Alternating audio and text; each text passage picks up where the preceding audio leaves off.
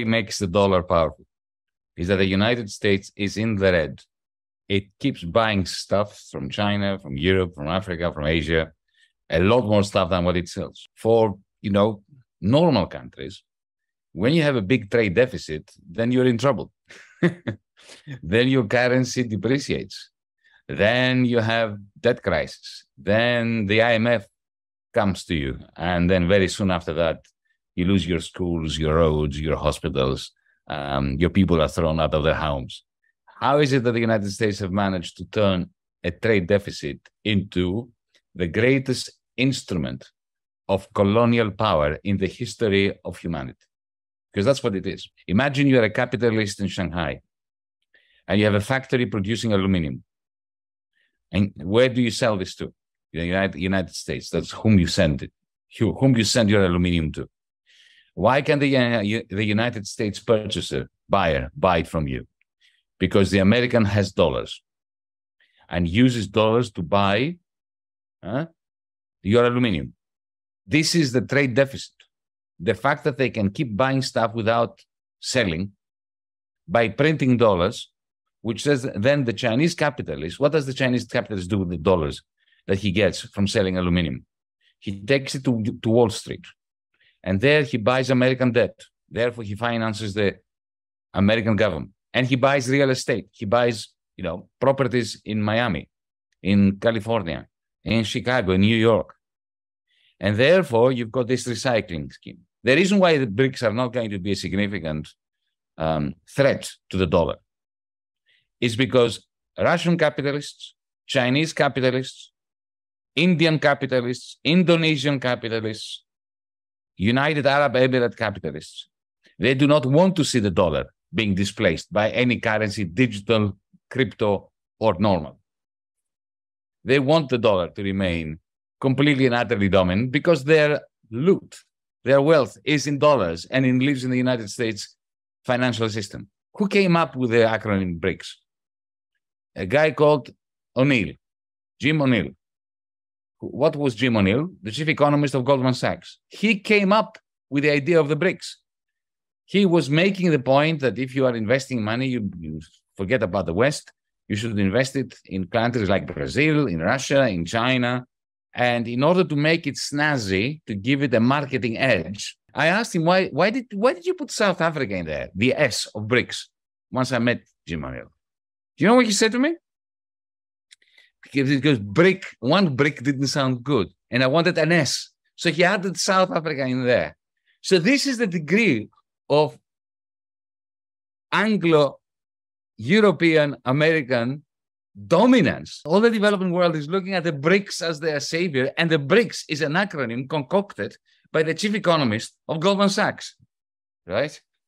Now, it's not insignificant. It's not insignificant because an increasing amount of international trade is not going to be in dollars. And I think the most interesting event of the last weeks is when we heard that Argentina repaid a few $1 billion that it owed to the International Monetary Fund using Chinese yuan. If you couple that with the news that the new development bank, which is the BRICS Bank, where Dilma is the president, the former Brazilian president, is going to be lending in local currencies. And also there's another outfit of the BRICS, a separate outfit, that is going to try to replace the IMF. So when one country, which is associated with the BRICS, let's say South Africa, or any other country that joins the BRICS in some associative form, when they have a problem with the balance of payments, when they can't repay their bankers in Germany, their bankers in England, their bankers in France, in America, then this BRICS IMF version of the IMF will come in and lend them in local currencies. Now, what does this mean? What does it mean to be lent in local currencies? Well, when Argentina repaid its IMF installment, it was something like $4 or $5 billion, using one, all right? What that means is this: the Chinese repaid it using their own dollar stock. If this new development bank under Dilma lends to Argentina or to South Africa or to Zambia if they lend money in local currency, in South Africa rand, to the South African government, what does that mean? I mean, the BRICS Bank does not have rand to give.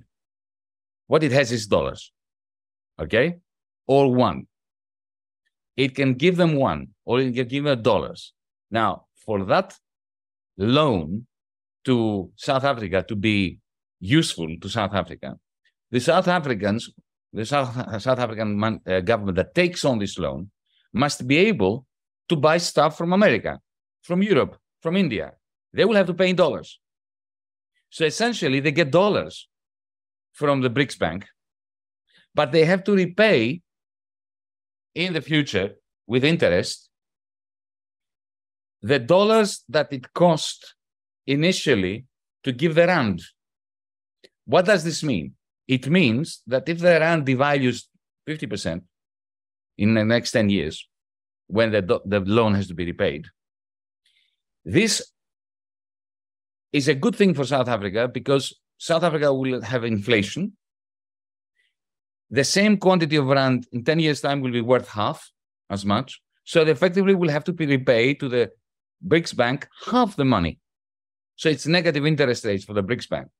Who is going to suffer for this? The Chinese, because they are the only ones amongst the BRICS that have a big wad of dollars.